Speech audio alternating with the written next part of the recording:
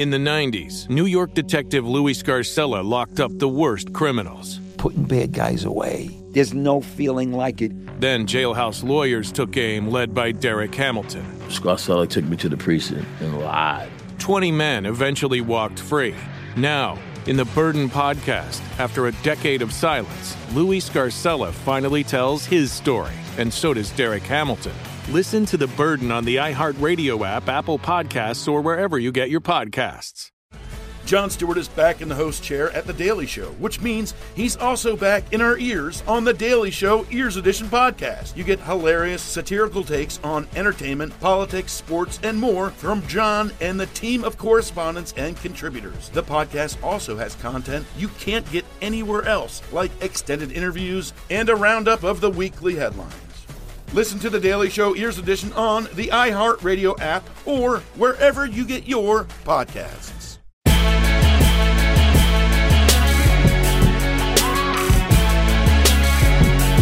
Hey, what's up? I'm Roy Wood Jr. Welcome to Beyond the Scenes. Now, here's the thing about The Daily Show when it airs on Comedy Central. It can only be so long because there's other programs and shit that we have to show. But thankfully, we've created this podcast where we can go beyond the stuff that we normally show you on the show to show you how those things are created, to show you the people that helped create those things, to show you where we are going forward with those issues. This is what we have to do because The Daily Show isn't 24 hours long, which if you ask me, The Daily Show should be 100% a 24-hour wall-to-wall news satire program, and we shoot it in Hawaii. Ronnie Chang, I know you're listening to this, and I want to come and visit you in Hawaii. Joining me on the show today are two people who, honestly, hell, they both deserve a damn vacation to Hawaii. They go time and time and time again into the MAGAverse, exploring the craziness that is Trump rallies and Trump everything since Trump got into office. Here's a little snippet of old Jordan Klepper. Whenever I hear president, I think of man. It's a man's job. I may be close-minded. No. Misogynistic? No. You're voting against your own interests. That's it. Thank you very much. Trump has been grooming his supporters to push back on any impeachment talk with this simple demand. Read the transcript. Read the transcript. Read the transcript. Read the transcript. Yeah. Did you read the transcript? I don't have to. Everyone else has. I can read it if I need to, but... Right, yeah. But it's important that everybody reads the transcript. It is very important. Pay attention and think for yourself. Yes. You have, but to be clear, you have not read the transcript. I haven't, no. Right. I've educated myself about this, okay? I don't know all what's in the Constitution. Have you read it? It's pretty short. The Constitution of America? Yeah. I've not read the whole thing, no. You've read the entire thing? Yes, it's remarkably short. All right. I doubt that, but it's okay. You should read it, because you might be committing a seditious act in an hour and a half. His pieces go viral every time he does them. Joining me is Daily Show contributor Jordan Klepper and our field producer extraordinaire, who's always there with them, dodging the blows from the Trump supporters, Mr. Ian Berger. Ian, Jordan, how are y'all doing today? Doing good, Roy. Thanks for having us. Yeah, thank you, Roy. Excited to be here. You two are an interesting pairing because you all are part of the old guard, what we call the old guard in the building. You two are from the Jon Stewart era Daily Show, and you all have been just banging out. Like, Klepper, I've already told you this a long time ago. It's not fair to rank, so I'm not going to rank. But I will say you take the most risks to me as a correspondent for the sake of comedy. So number one. Yeah. Okay, listen, John Oliver got his nose broken, the camera kept rolling. We both would have went to the hospital.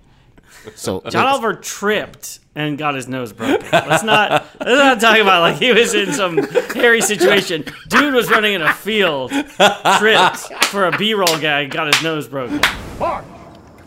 Yeah! Freedom!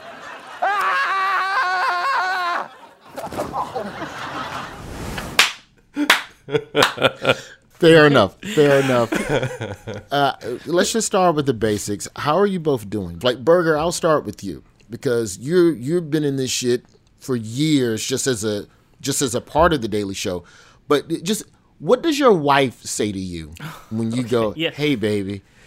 it's time to go out again. Is it like Will Smith and Vivica Fox when it was time to go fight the aliens? Indeed. It was exactly like that. Now, my wife's very supportive, there, but very also rightfully concerned at times. She always checks to make sure I think what we're doing is safe. She asks if we have some security with us, which we do. She asks for our plan if things go south. And then, especially in the last year, she kind of checks our coronavirus safety protocols. And she'll look at pictures of me from the field and kind of text me immediately and be like, I don't feel safe with you being there. And I'm like, I'm here. What am I supposed to do? We're in it. I'm not going to hop on a train back to New York right now. But even pre-COVID, before you all were going out there, things were getting a little dicey because, Klepper, the only thing that we ever did on the Republican side of the campaign trail, if I recall, was the RNC convention in Cleveland in 2016. We were going around then, and it was a different tone. It was a very different tone. So how did these pieces start coming together, Jordan? Well, I think from a very honest point, like all jokes aside, I needed health insurance. I was out of a job, and it's the one thing I can do because everybody else in that building doesn't have the guts to actually go outside and talk to human beings face to face. So once I got through that, I think, quite honestly, I love doing this stuff. It's so fun doing that, going to the RNC with you, Roy, and Berger and I have been doing this for years. Like, it's so fun to be out there in the thick of it. I love the political race. I love being a part of that. As stressful as going to those rallies were, the first Trump election, 2016, like it was really, I'd rather be out there a part of it than watching at home screaming on my TV. So as the election came up and 2020 came up again, I found myself with the show I was just working on, Klepper, ending, and talked to Trevor and was like, hey, I want to be a part of this. I want to go out and do this. And he was game for it. Berger was game for it. We'd done pieces at Klepper, at Opposition, back at Daily Show as well. So we sort of, Ian and I have been doing this forever and have kind of a shorthand with it and wanted to go out and be a part of it. I think the experience was different than what we expected. We thought we would be covering all sorts of angles. Then COVID hits and Trump goes wild and we're suddenly in the middle of an insurrection. So things got different. But as wild as that gets, I'd so much rather be out there in the middle of it. Agreed. I can honestly say I actually missed it as well. Prior to this, I was working on a show that's really not political. And we did one interview on this other show with Elizabeth Warren, and it was like the election was heating up, and I was like, I want to be involved in that again. I really want to be doing that. And same thing as Jordan kind of came back to the show. I was like, let me go out and risk my life, please. I mean, it is the fun thing. I will say, like, Berger and I will text back and forth articles, things we're seeing, wild, insane shit. And you're having this conversation. That's a luxury at the Daily Show to have that conversation. It's so much fun to be like, we're talking about this here, and tomorrow we can be on a plane and talk to the person who's starting this conversation, or talk to other people that we can't believe if they believe it. Let's go talk to them and see what's going on. So like, it is the ultimate luxury. It's what's so great about this job is you get to mix it up with those people. You get to hold their foot to the fire, or you just get to see the chaos that is America up close. I'm going to tell you something that myself and some of the other talent in the building was discussing after you had your child. You had your first child not too long ago, and we were like, okay, well, we know he's going to do some paternity leave to be a father and bond. And every talent in the building, we were just like, please, God, don't let Trump do anything fucking stupid while Klepper's out, because I don't want to. Oh, my goodness gracious. Like, it was such a relief when you came back to the show, because I want to be honest, as a black man, I don't want to be out there. How do you deal with the way people look at you when you're showing up to something and you're for sure not welcome? Well, I will say, I mean, you bring up a good point, and Trevor's called this out. Like, I do have the luxury of being a white man in America, which allows me to go to certain places, and that's not the thing that they're focused on. And so I can walk into a Trump rally, and I look like all the folks at a Trump rally. Yes, I'm asshole camouflage. But you look like you're there to hear and see. You look like an undecided white man at a Trump rally. Yeah, he doesn't have like a sweatshirt on and camo pants. So it's not exactly fitting in. Yeah, it's the kind of guy who's like thinking about buying a hat. He's got his hand on his back pocket, considering, am I really going to wear that hat? The bros in the office will think this is funny. Yeah. What if I tell them about this event? It's the guy who's voted for Trump because of economic reasons. He's the guy at that Trump rally. That's what I'm portraying. And our cameramen kind of look like New York guys, like Brooklyn guys. So, like, I just think that they hate all media, so it doesn't actually matter what we look like. As you said, Roy, if we're walking around and Jordan has a camera following him and a microphone, he's the enemy. Like, unless he was like a recognizable person from Newsmax or something, they're hostile right away. Are you guys the liberal media? I have one word for you. You are controlled by the deep state. That's like 4, 5, 6 words, 10 words. You. That's even 2. That one's even 2. But that's okay. Nice to be out there amongst my people once more. How's it going, guys? You guys are fake news. You are brainwashed by the cabal. And I have one word for you, fake news. You. The silent majority is done with your ass. That's 2 We're words. done with your lies. Go yourself, liberal media. Go yourself. You want a message? Go yourself. And I think that's always been the thing, is there's a hostility there mixed with people wanting to, 1, engage, and 2, attention. And so we get people who want to talk to us. I think that's always the thing. They're like, people sign their name saying it's okay for us to use this. Like, they know they're on camera. They want to talk. They want to engage. And so once they've gotten past, oh, that's a person with a camera, I hate all camera, I hate all news, then they engage. And I think there has been an evolution over the last few years, specifically the last year, both of the Trump voter, who's gotten more angry and frustrated at the media, and they went from being winners and in power to claiming they're winners and not in power, and that has changed the whole vibe. And also for, like, our videos were pretty well seen, and so we kind of arrived there as well, and that adds a new element to it. Sometimes it means people want to talk to me more and engage, and sometimes it means we have to be a little bit more low-key because people want to just scream at me whenever I pop up my big old head. The hecklers grew as our segments, kind of got more play. Yeah. Big return with the recount. You're not funny. I don't know what the statistics are on that, but I'm telling you, if Biden is legit, he would not fight a recount. He would say, 1 second, I got some fans here. You're a wuss. You're not a man of God. I'm not. No, you're a wuss. You're a wuss, just like Trevor Noah. Aerosols. Thank you, Don. We're going to take a break after that. Hey.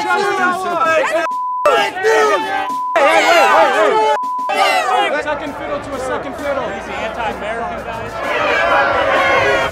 Berger, what is the biggest difference to you in Trump supporters, just in the energy of these events from 2016 till now? Because you're essentially the guy that's got to have Jordan's back while he's in the shit. Yeah, as Jordan kind of hinted, like, there was a change. 2016, their rage was just directed at Hillary Clinton. Like, it was so focused, and they were excited. Then they win, and we started doing these events December 2019. So the crowd was, like, cocky. They weren't angry at anything specific, and they didn't have a target because Biden wasn't the candidate. And then as it evolved, they didn't have this rage, the white hot rage at Joe Biden the way they had it for Hillary Clinton. These extreme nations, they don't treat women with respect. We treat women with respect here. Yes, we do. That's an American ideal. Yeah. Tell me about your shirt. Well, what's it say? It says, Hillary sucks, but not like Monica. Hilarious. So we were talking about treating women with respect. It's an American ideal that we treat women with respect. You got to give me the back of that shirt one more time. That's too much fun. Trump that bitch! We don't even see the irony in it. I love it, right? When we started doing these, they were kind of like cocky and feeling good about their, Trump, their place, his place in history, their place as, supporters, and his chances of getting reelected. So, they almost like took kind of jokes and understood it and were like, oh yeah, big deal, but he's the president. We got, we got everything. We got the Senate, we got half Congress, The thing that I've always hated about the Klepper pieces is how some people will try to frame it. Like I read YouTube comments. I know you're not supposed to. Don't do it, Roy. You're better than that. That's my guilty pleasure. It's that or McDonald's, okay? But I like it, okay? You're better. You can do it. It's not good for you. It's not good for any of us. It's too late. I read them all. I do. I'm sorry. God bless. And there's sometimes there's always the assertion of, oh, well, you tried to make that person look bad. But as I've always known it, in anything that we've done on the show, we're just having a conversation. Present to me your truth, and let's just see where this goes. How do you process these conversations in real time, Klepper? Because there's so many moments that are not scripted, and this person says something, and you turn it right back on them. You turn their logic against them literally on a dime. I mean, it's genius. I mean, it's like how would you ask, Einstein to describe relativity? I mean, sure, he could do it because he knows the theory of relativity. But, I mean, you get what I'm going for here. There's some things are beyond. Well, I will say it sounds hokey. It's preparation and listening. I think what people don't see is the process of this, and it has evolved from the John days to what happened a few weeks ago. But what it has evolved to is like Ian and I know we're going to go out. We go to an event where people are going to arrive and have opinions on. We see what the news of the week is, what people care about. And we start having conversations about what we hear they think and about the other perspective. And so we start to amass like the conversation beforehand. We think it through. We have what we call joke meetings where it's Ian and I talking about avenues of conversation, ways to find humor in that. We bring in a writer from The Daily Show who will just brainstorm ideas. And we literally walk out the door with pages of jokes and avenues and places you can go. Now, I will say, not a lot of those make it to the final piece. And you'd be shocked. You have 4 pages, single space, hundreds of potential jokes, and the piece might have one. But it's all worthwhile because we've had the conversations. We see what the issues with the arguments are, and then we go out, and then you got to just fucking listen. I got Ian there, and he's off camera as well, and so we're both listening to this person, and we're talking about like avenues. And once you get out there, you realize the reality on the ground is different than what it is back in the studio. It's why going out is so important. It's what The Daily Show also does. Like, we are there. And so the assumption you have is like everybody thinks this. You might get there and you might have a page of funny notes and things you want to hit, and you realize they don't think that. So you let it go and you find that new avenue and start discovering things. And as a guy who comes from improv, all the gold comes from discovery and all the connections come from listening. And so you pay attention and you ask a fucking follow-up question, because it's the one thing that breaks every Trumper's brain. It's that they could be challenged with the question, why? And you have them walk through why, and more often than not, they don't know why. And so they get caught up in pretzels because, yes, A, I'm a genius, but B, because they haven't thought it through. That's where we get so much of our humor from. And Jordan is obviously a genius. He's the greatest. Thank you. Number one. As Roy said. He said number one. As Roy said. I mean, people understand some of this, and this is Jordan retaining all of the, like, those 4 pages of questions or jokes in an amazing way. But some of this is debate prep. Like, we know that we are going to debate mask usage with people there. And we know, like, so you have to have some of, statistics ready. You have to have some of the science ready. And Jordan retains that and is ready to go when people are just like, oh, I heard it, it doesn't, stop transmission. And then Jordan's like ready with like, really? Nobody says that except for all these people say the opposite. And so that's kind of like debate prep, but in a way, like the debate prep happens when Jordan and I are on a plane having a drink or at the hotel bar having a drink. And it's like, that's what you do. You talk through it. And then Jordan retains so much of it and then presses them and then finds gold in something that we didn't prep for. Then some guy says he's made more money under Donald Trump than he ever did under Barack Obama, and Jordan asks him, what do you do for a living? He's like, oh, I'm a debt collector. And then Jordan lands the joke. So like, you can't prep for that. You just need Jordan standing there asking the question and ready to pounce. Are you in a better place than you were 4 years ago? Absolutely. Absolutely.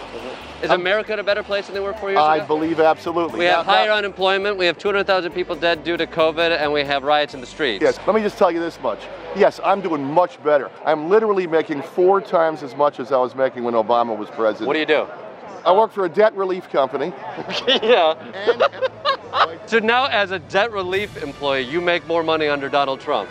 Yeah, I do, yeah. Yeah. It's good to be a white debt relief collector. I do like that so much of it is how much can you retain from the conversation and argument you had at the bar the night before. It's like that is a skill set that you'd be surprised how important it actually is. Burger is your drunken sparring partner. It is. You go, you order a whiskey or two, you have that conversation, you read on the news, you argue a little bit, and then you wake up the next day and with a sober mind, you have it again. As Jordan said, sometimes you're prepared with like their arguments, and you do that by reading the news and reading Twitter and reading your kind of racist neighbors' Facebook pages, which I do. Thank you, Carl. A lot. Yeah, thanks for the prep, yes, Carl. You have to. And you're ready, and then sometimes they don't bite on any of that, and they just go down a different avenue, and Jordan is there to pounce, and it's great. Well, all those moments that that stick out in my mind are all these things that you could never prepare for. Like, we went to a rally and a guy throws his sister, the nurse, under the bus because he doesn't trust any doctors or nurses. My own sister's a retired RN, and we're not talking right now because of her beliefs. So when it comes to heroes, there's doctors, there's nurses, and then there's the pillow guy. Yeah.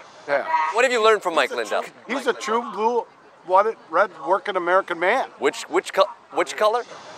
Blue and true. He's a blue and true red-blooded white man. That he's, got them all in there. Yeah. Or people start talking about racism in a way that you never expected, or you have the debt collector moment. You like all these things come out, and you're not going to read that in an article, which is what is so fun about those moments. Well, after the break, we need to talk about what I believe is probably your biggest moment of improv, in which you didn't use any of the prep that you went down there with, and that was the January 6th Freedom Rally, fun time, good time moment from January 6th. I want to hugs get and into kisses. It was hugs and kisses. It was the Donald J. Trump Hugs and Kisses event from January 6th. I want to talk about that day, and it's all insurrection after this. We're going to go beyond the scenes in a minute.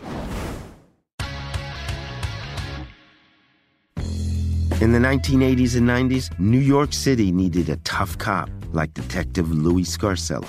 Putting bad guys away. There's no feeling like it in the world. He was the guy who made sure the worst killers were brought to justice. That's one version. This guy is a piece of shit. Derek Hamilton was put away for murder by Detective Scarcella. In prison, Derek turned himself into the best jailhouse lawyer of his generation. And the law was my girlfriend. This is my only way to freedom. Derek and other convicted murderers started a law firm behind bars. We never knew we had the same cop in the case. Scarcella. We gotta show that he's a corrupt cop. They can go themselves. I'm Steve Fishman. And I'm Dax Devlin Ross. And this is The Burden. Listen to new episodes of The Burden on the iHeartRadio app, Apple Podcasts, or wherever you get your podcasts. And to hear episodes 1 week early and ad-free with exclusive bonus content, subscribe to True Crime Clubhouse on Apple Podcasts. Jon Stewart is back in the host chair at The Daily Show, which means he's also back in our ears on The Daily Show Ears Edition podcast. You get hilarious, satirical takes on entertainment, politics, sports, and more from Jon and the team of correspondents and contributors. The podcast also has content you can't get anywhere else, like extended interviews and a roundup of the weekly headlines. Listen to The Daily Show Ears Edition on the iHeartRadio app or wherever you get your podcasts. Let's talk about the insurrection. January 6th. You wake up, sunny sky. You hop on your Amtrak Acela from New York Penn Station, and you mosey on down to Washington, D.C. When did you know this day was going to go to shit? I would say 2019, maybe. Like, by comparison, you went to the Million MAGA March. Yes, their numbers, not ours. I will say, but that is, I think, we went to the quote-unquote Million MAGA March, the 30,000 MAGA March. Early December, right? Yes, early December. Early December. They were talking about this there. I mean, January 6th was on the calendar back then, and they were angry at the Million MAGA March. They were chasing us down alleys, 3 security cards needed situation. So I think we knew January 6th was going to be dicey. We had seen it with the Million MAGA March. What was it? Was it 4 security guards we rolled in with, Berger? Like I don't want to say we had a lot. we rolled in with security, a game plan with not only like how we're going to talk to people, but like where we're going to talk to people, because we did get in trouble a few times at the Million MAGA March because of location, getting caught at a bottleneck with a lot of people who have a lot of anger and no place to aim it, and the guy who's from The Daily Show with the camera is an easy enough spot. So we had to be smart about that. So I think we walked into that day on the 6th cautious and aware that it was going to be dicey out there. And then as soon as we got in our hotel the night before, I heard some crazy stuff, but you go in and everybody's like dressed for war. They're dressed for combat. Like, honestly, drove 8 hours to D.C. and a couple is there dressed for combat from head to toe. 3% badges. Yeah. Like we didn't make these jokes when we rolled into the hotel because we wanted to like go to our rooms. But Jordan and I were joking. We were like, we should definitely ask them what airplane they jumped out of. Like a couple, be like, what kind of airplane did you guys just jump out of? Look at you guys, are badasses. It's a lot of military outfits, but not a lot of military personnel. I will also say the other thing: the night before, you get to a hotel. We'd been in so few hotels because of COVID in the last year, and everybody's nervous about it, rightfully so. And we arrive masked up, and it's clear we are, we're perhaps from the other side because we're actually wearing masks. And wearing Fauci masks. You and your Fauci. The whole place is teeming with people. There's all the bars are shut down. I don't want to make this all about drinking, but occasionally you have a drink the night before. The one place that sells drinks is the bar that's in the hotel, but they won't let you sit. But you can buy a drink and come up to your room. But there are just people hanging out in their fatigues, their MAGA gear, not 6 feet apart, all throughout the lobby. Like you're walking through a throng of people angrily trying to get Budweiser. No masks, stepping out. And you see the hotel staff even just nervous there. And we're sort of like... This already has an energy of people who are like, we don't care. We're not going back up to our rooms. We're not putting on masks. We're not separated. We're hanging out in this lobby. We're drinking booze. And we're talking about what's going to happen tomorrow. So you could feel that energy. I mean, I imagine I must have waited 15 minutes to try to get an elevator to go up alone and have so many awkward conversations. Let's go. Come on in. I'm like, I'm gonna wait for the next elevator if you don't mind. Come on in. I'm like, I know. And then, weird. And then the next morning, we kind of assemble in the lobby with, meet Jordan, get him mic'd up, get the cameras ready to go. Because, we kind of just walk out the door and we're ready to start shooting, usually. That's because you never know, there might be something on the street. And, people are, so angry and, aggro then. And I'm like, we're not shooting anything in the lobby or near our hotel. We're going to start walking to the Trump rally. He had an actual rally in the Ellipsis. And we stopped to laugh, but didn't actually shoot this because we were kind of hustling. There were all these MAGA people taking selfies with this quote on a wall. And it was a quote about the First Amendment. They love it. They love the First Amendment. Get my picture there. They didn't realize the wall was part of the Newseum, a museum dedicated to the institution they hate the most. So there was group after group taking pictures of themselves in front of the Newseum. R.I.P. Newseum, by the way. I know. R.I.P. It was great. We found ourselves though from there. We're then trudging to the speech, and there is just this wild line down Pennsylvania Avenue to try to get to this speech. Where again we're being cautious about what we shoot at the time because people are not in good moods. We don't want to start an issue this early in the morning, and so we kind of all just this giant line of MAGA folks and incognito media just trudging the way towards the White House. I was being a giant pussy is what Jordan's saying. I was like, don't interview anybody yet. Let's get over Berger, So, Berger, your plan basically went from prepping, what type of conversations do we want to have to where is the safest place to even fucking stand still for 30 minutes? Jordan, where was the safest place to stand? You'd be surprised. The safest place for us to stand was outside the Museum of African American History.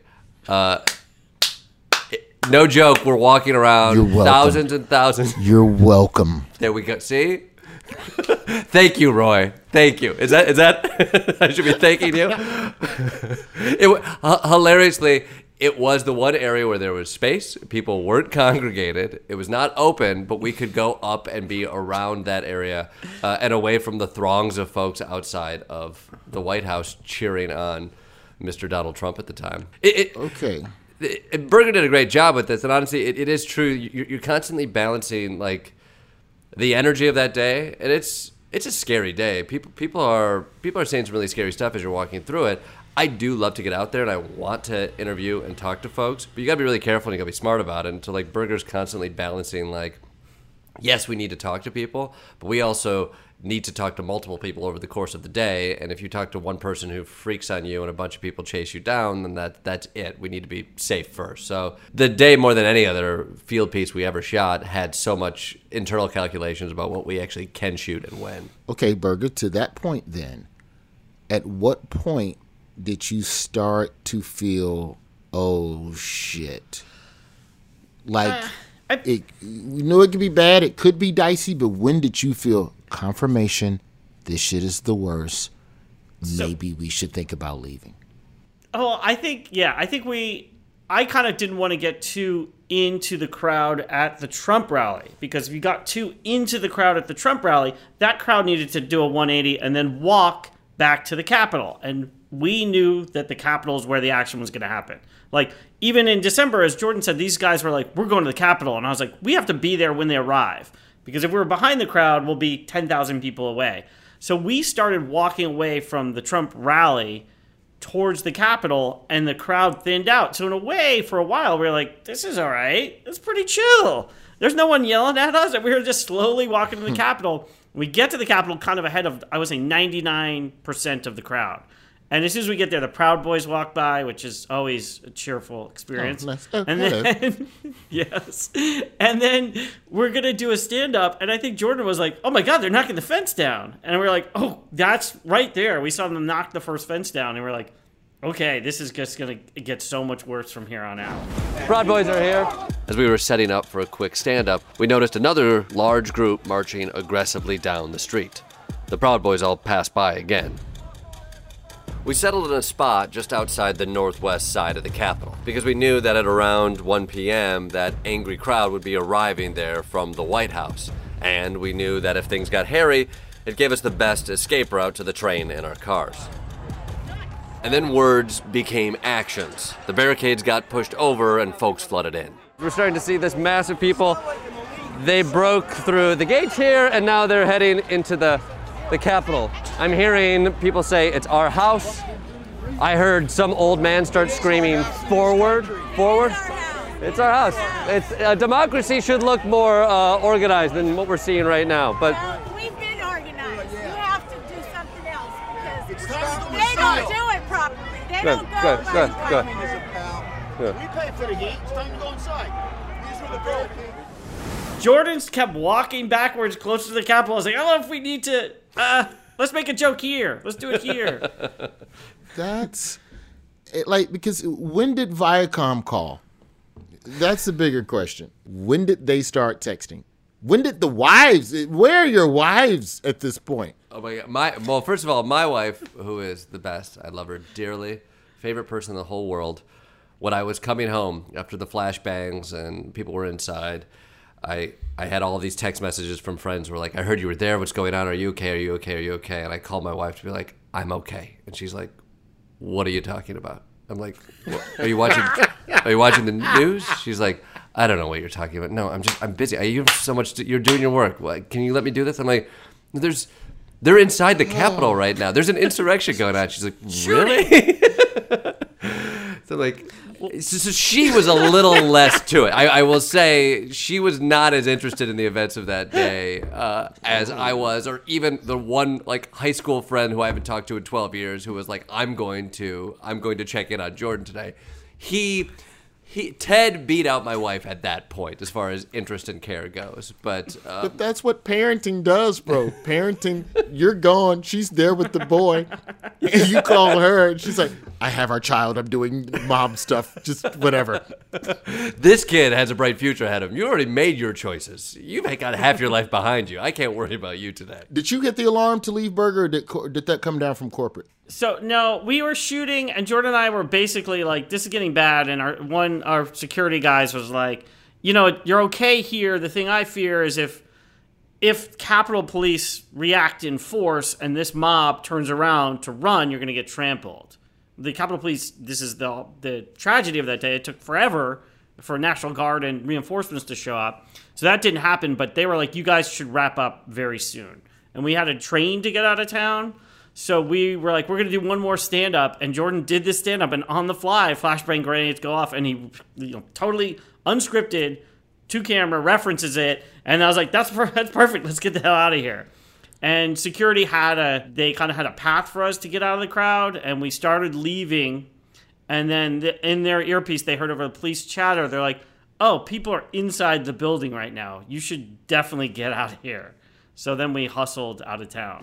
The Trump presidency was going to come to an end. This seems fitting. A show of aggression ending with a bunch of people screaming at a building without a working understanding of how democracy works.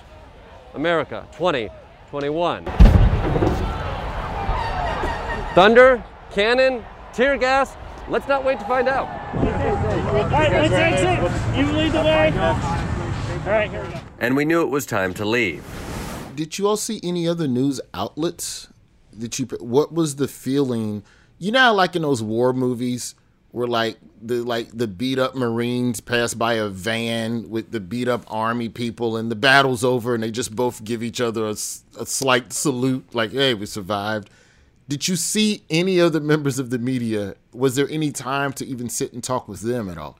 Not that day. No, I think that day, I mean, you're passing by people as everybody's trying to catch what's going on. I would say my experience leaving, though, was surreal in that, I took a car out of, essentially COVID safety, and sometimes being on the train can be, there's sometimes issues there as well. So I drove down and I drove back. But so my 4-hour drive back to New York, I was just listening to Sirius Radio, CNN or MSNBC or one of the news outlets, just their live stream of what was going on. And so I had a 4-hour drive alone up the American East Coast listening to the sound of these broadcasters witness an insurrection and the fall of the Capitol in a way that was, it was incredibly surreal and haunting. And, we make a lot of jokes about this, and it was such a sad day and a ridiculous day. I you have to almost live with the duality of America in that moment where,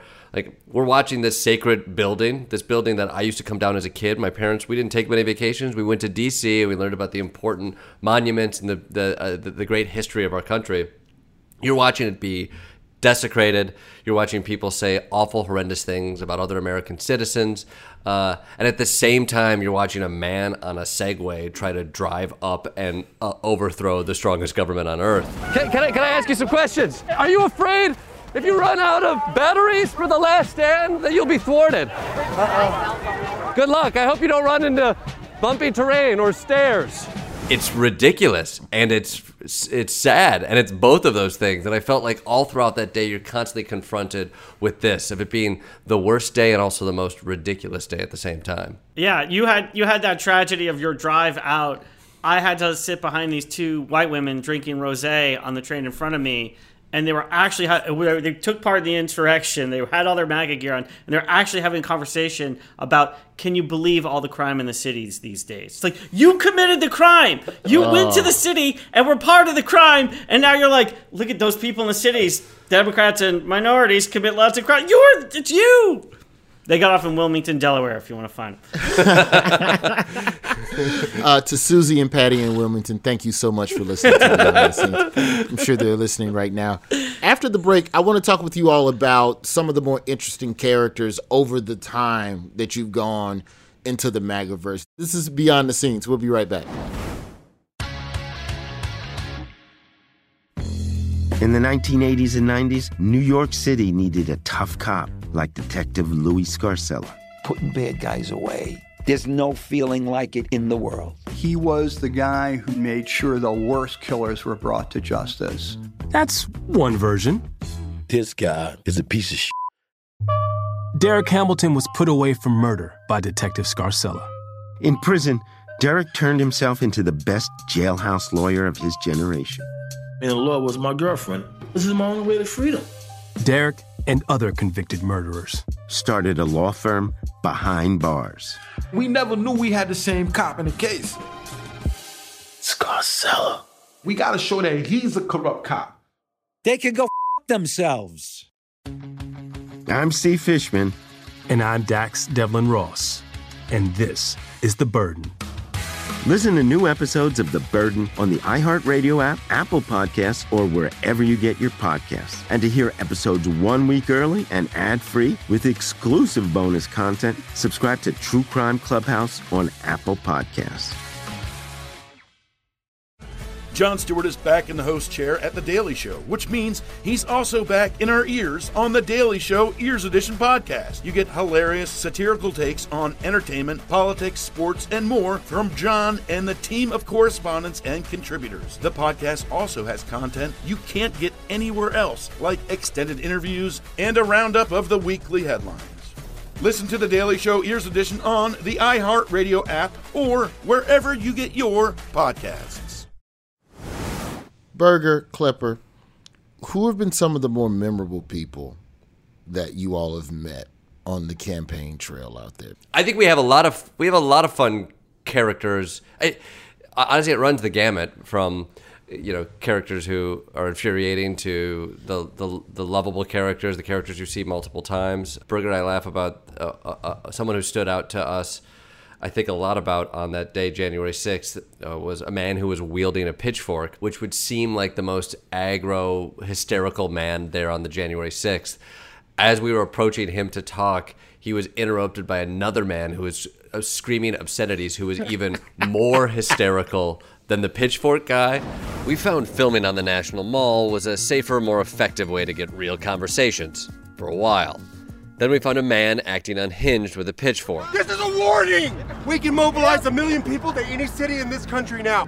Make no mistake, that's the situation. That's right, man! We're not playing around! Who was interrupted by a man acting more unhinged. How come we got 1 million people at the monument when over there's where they're screwing us? How come nobody's over there? How come we're not down? Why don't you all come down there and film Congress putting it to us?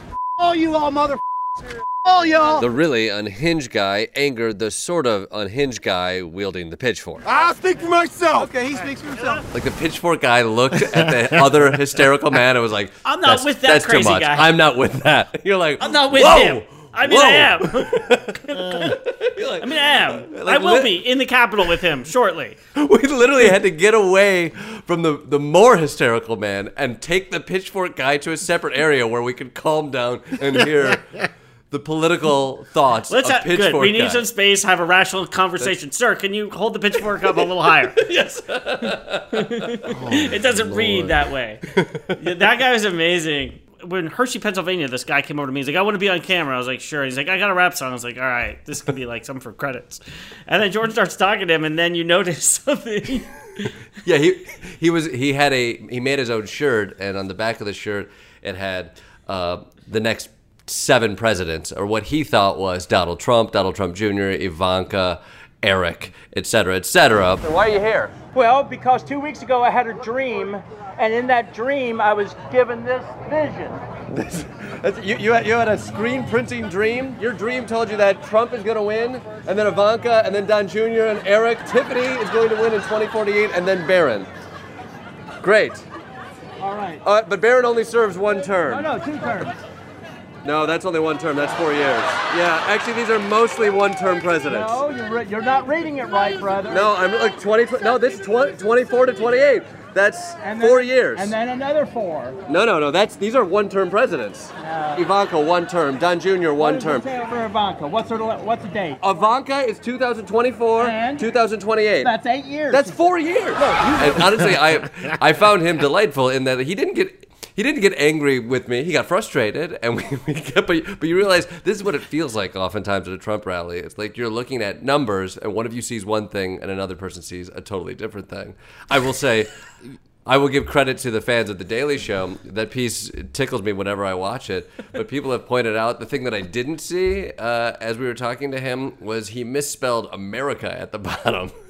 So kudos to The Daily Show fans for pointing out probably the biggest irony that was on that shirt that I wasn't genius enough to catch. Are you ever worried about punching down in a situation like that? Like where, granted, you were kind of discovering this all in the moment, so it's not the same as something a little more premeditated. But when you're having these discussions with people that clearly have not connected all of the dots, are you ever worried about how you're perceived in your interactions with them? Sure. I mean, I think with The Daily Show, it's important not to punch down. And I think you always want to look to those in power and challenge them. I think when you go to these rallies, you have to be careful. There are people that we talk to that we don't put in these pieces because it does feel like it's going over the edge, or it feels like they don't have their faculties about them in a way that felt like we're just making fun of them for that. That being said, I also think these have been odd, trying times. And I think the vigor and some of the vile of the masses are what propelled the guy in charge to make some of these decisions. And I think they could be easily swayed by some of this hateful rhetoric. And so I feel like it's fair to push them on some of these things that have led to some pretty disgusting things in our last few years. And so I think you have to constantly have that conversation. Let's not just poke fun of what they're wearing. We could maybe have some fun around that, but let's try to get to the source of it. The thing that always interests me is, I think I've said this before, but I think like contradiction is so fascinating to me because I think it exposes the lie that you're telling yourself. And more often than not, you see these people thinking through things for the first time, holding these two opinions that are contradictory, and me putting them right up against one another. And I think it really is often, at its best, revelatory of a whole swath of the population who thinks these multiple things that maybe don't totally add up, but think them all at once. And I think we're able to give context to that away when we find success with it. Yeah, I think Jordan raised a good point. Like, we want to be respectful, and we're grateful these people will talk to us. Although I think we want to make a special shout out to anyone on January 6th who went into the Capitol building. We have noticed some of the people that we've talked to at past rallies have now popped up. Somebody we talked to at one of the early rallies popped up and is facing charges because he brought weapons into the Capitol that day. And so I think like sometimes there's criticism of like, oh, these are just folks and their ideas, and they're maybe a little bit misguided. These are people bringing guns into the Capitol trying to overthrow the government. And so it is sometimes it's tough to wrap your head around. I feel like to a degree there is something with regards to accountability. You voted for a man that did the things that fucked up all these people's lives in all of these different ways. But I sometimes find myself feeling a sense of pity towards some of the Trump supporters who you just bought the lie. Berger, how do you think the Trump supporter has changed over the last 5 years? I think, well, he lost the election, so he obviously lost a bunch of supporters, and that's a big difference between 2020 and 2016. And the people he lost are people who are, I want to say, more rational, obviously. And so those people you encountered less frequently at the recent rallies. And then I would say kind of what sticks with us, the most recent things we went to were the one in December and the one in January. And that self-selected group of very angry, very, unfriendly people. So that's kind of like, you're right. It's hard for me to have sympathy for the people we talked to on those days because they were threatening. I walked out of the hotel on December 6th and made eye contact with this woman. We smiled at each other. It's the morning. I'm going to get a cup of coffee. And then my eyes look down and she has Kyle Rittenhouse did nothing wrong t-shirt. So it's like, I can't I can't see you. I can't talk to you. Mm-hmm. Like there's a lot of that still. Yeah. And I agree. These people were misguided and led astray. And I hope that if he fizzles out, they'll come back. The thing I empathize most with is like, I think humans need to feel like they belong and they need to feel like they have a purpose. And so I get it. Initially, this felt like you could join the team. You could go to a rally, and it felt like college football or any other tribe that you could be a part of. You're here, and guess what?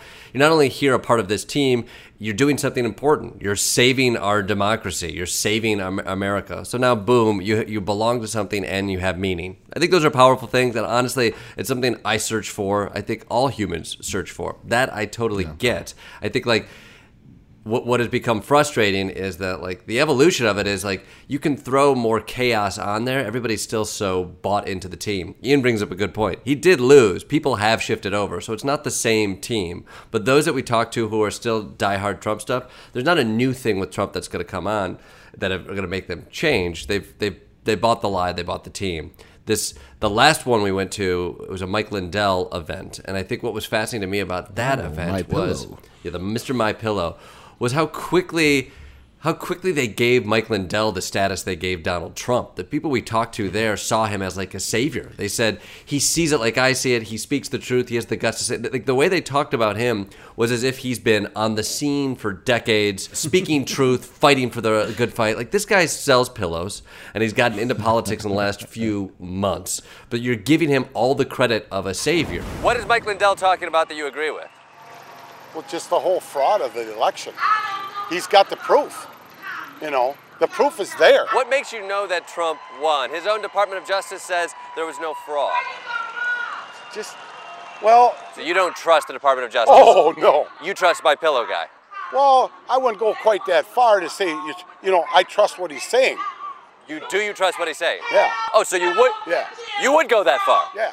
That's exactly where you went? Yeah. They need a God to tell them what is right and what is wrong, and that they are a victim, and that if they stick to the good side of things, they will be righted and righteous. And I think, like, that didn't leave, and it was a little bit scary to see how quick you could sub in a fucking pillow salesman, and he got all the credit that they gave somebody else who at least had a career, decades of debauchery and assholishness to rely on. Jordan, but as you said, the My Pillow guy event, it was certainly hysterical how they latched onto him, and they're like, he's a great patriot. He speaks the truth. It's like he literally just advertised his pillow. But the nature of that event wasn't hostile. It was people who were like, it's a fair, and there's nothing else coming through this town this month that I want to go to. So I'll go to that thing and put on my MAGA clothes again. Yeah. Like, they all still have the clothes. If somebody's going to invite you to come to the costume party, they're all like, I'm going to win that costume party. If Trump is reinstated in 2021, do you think the Democrats will accept it and allow our nation to heal? I think there's going to be a lot of whining still. Yeah. They're just not going to let it go. They're going to be whining in a field months after everything's already decided. Anyway, are you excited about being out here in a field to watch Trump on a Jumbotron? Is he going to be on the Jumbotron? We don't even know. Who knows?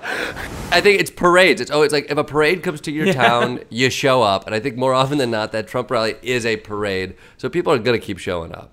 So then what's next for Trump supporters? Do they still have some leverage in the Republican Party, or is this just political cosplay akin to Civil War reenactments for the next couple of years until, I guess, it all dies away? I mean, I think the storyline is the Republican Party has crumbled and is so desperate to be loved by that minority of the population that is all in on MAGA. Like, yeah, sadly I think they have a ton of power. I think you see it with Kevin McCarthy.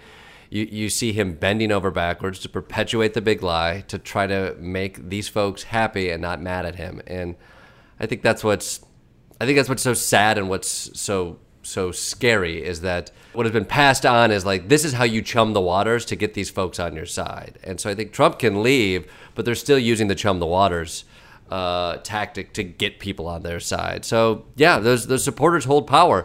Again, they're not the majority of people. They're a minority, but the democracy has been crafted around a way in which they have an outsized voice, and you have craven politicians who are going to try to utilize that however they can. And so sadly, I don't think it's just a laughable thing of like, oh, this is going to fade away. I think it's still such a potent part that is quite literally pushing and controlling the narrative of that whole party. So what I'm hearing from you, Klepper, is that you and Berger will continue to go into the MAGAverse for as long as there is one. Is that what's next for you two? Healthcare sustained, right? Yeah. I think Ian and I have always Thank been you, Donald Trump. Thank you. Wow. Thank you, Donald. Thank you, Mr. Trump. He gave you healthcare, Klepper. I know. He said he would. Mr. Trump. Everybody's like, "What is his healthcare plan?" He said he has one. What is it, guys? This is the healthcare plan. Thank you. Go to employ satirists for a long time. That's amazing. No, I think the as Jordan said, there will be events, and there are always events, but there will be events that gather this group of people that are essentially a Trump rally, but a little bit about something else.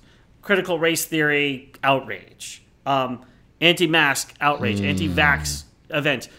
That's gathering the same people using the same mechanisms. It's probably even using the same Facebook groups. So it's like, this is the Trump MAGA group in Huntington Beach. We're doing this thing, and everyone who's part of the Huntington Beach Trump MAGA group will come to the anti-vaccine thing.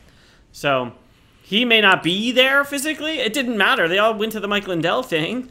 He wasn't there. I think Trumpism is around for the next 4 years. I think we don't need to chase the Trumpism, but we're curious to continually at least track the conversation and see where they're at. So that's where we'll be heading.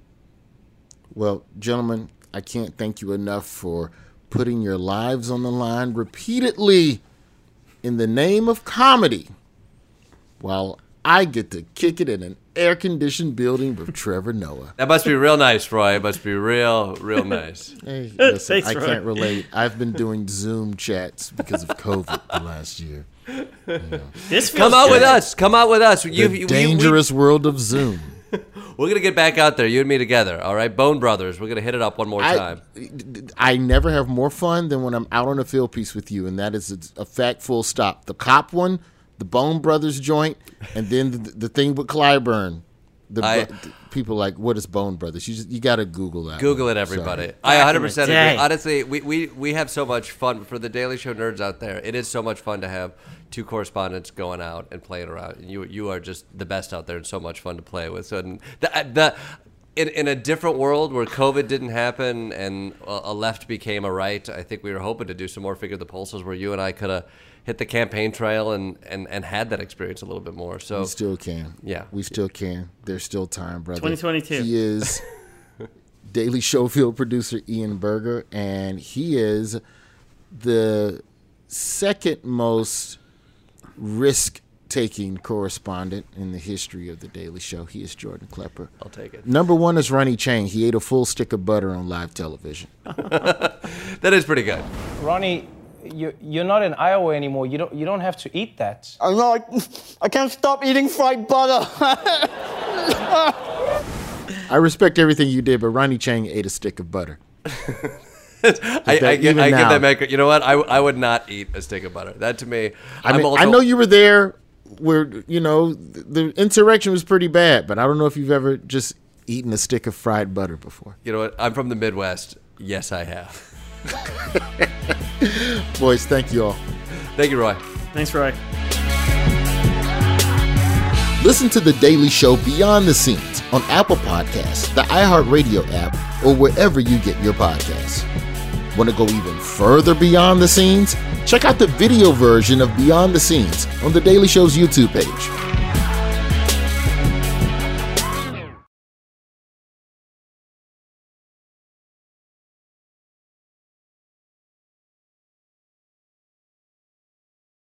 In the 90s, New York detective Louis Scarcella locked up the worst criminals. Putting bad guys away. There's no feeling like it. Then jailhouse lawyers took aim, led by Derek Hamilton. Scarcella took me to the precinct and lied. 20 men eventually walked free. Now, in the Burden podcast, after a decade of silence, Louis Scarcella finally tells his story, and so does Derek Hamilton. Listen to The Burden on the iHeartRadio app, Apple Podcasts, or wherever you get your podcasts. Jon Stewart is back in the host chair at The Daily Show, which means he's also back in our ears on The Daily Show Ears Edition podcast. You get hilarious, satirical takes on entertainment, politics, sports, and more from Jon and the team of correspondents and contributors. The podcast also has content you can't get anywhere else, like extended interviews and a roundup of the weekly headlines. Listen to The Daily Show Ears Edition on the iHeartRadio app or wherever you get your podcasts.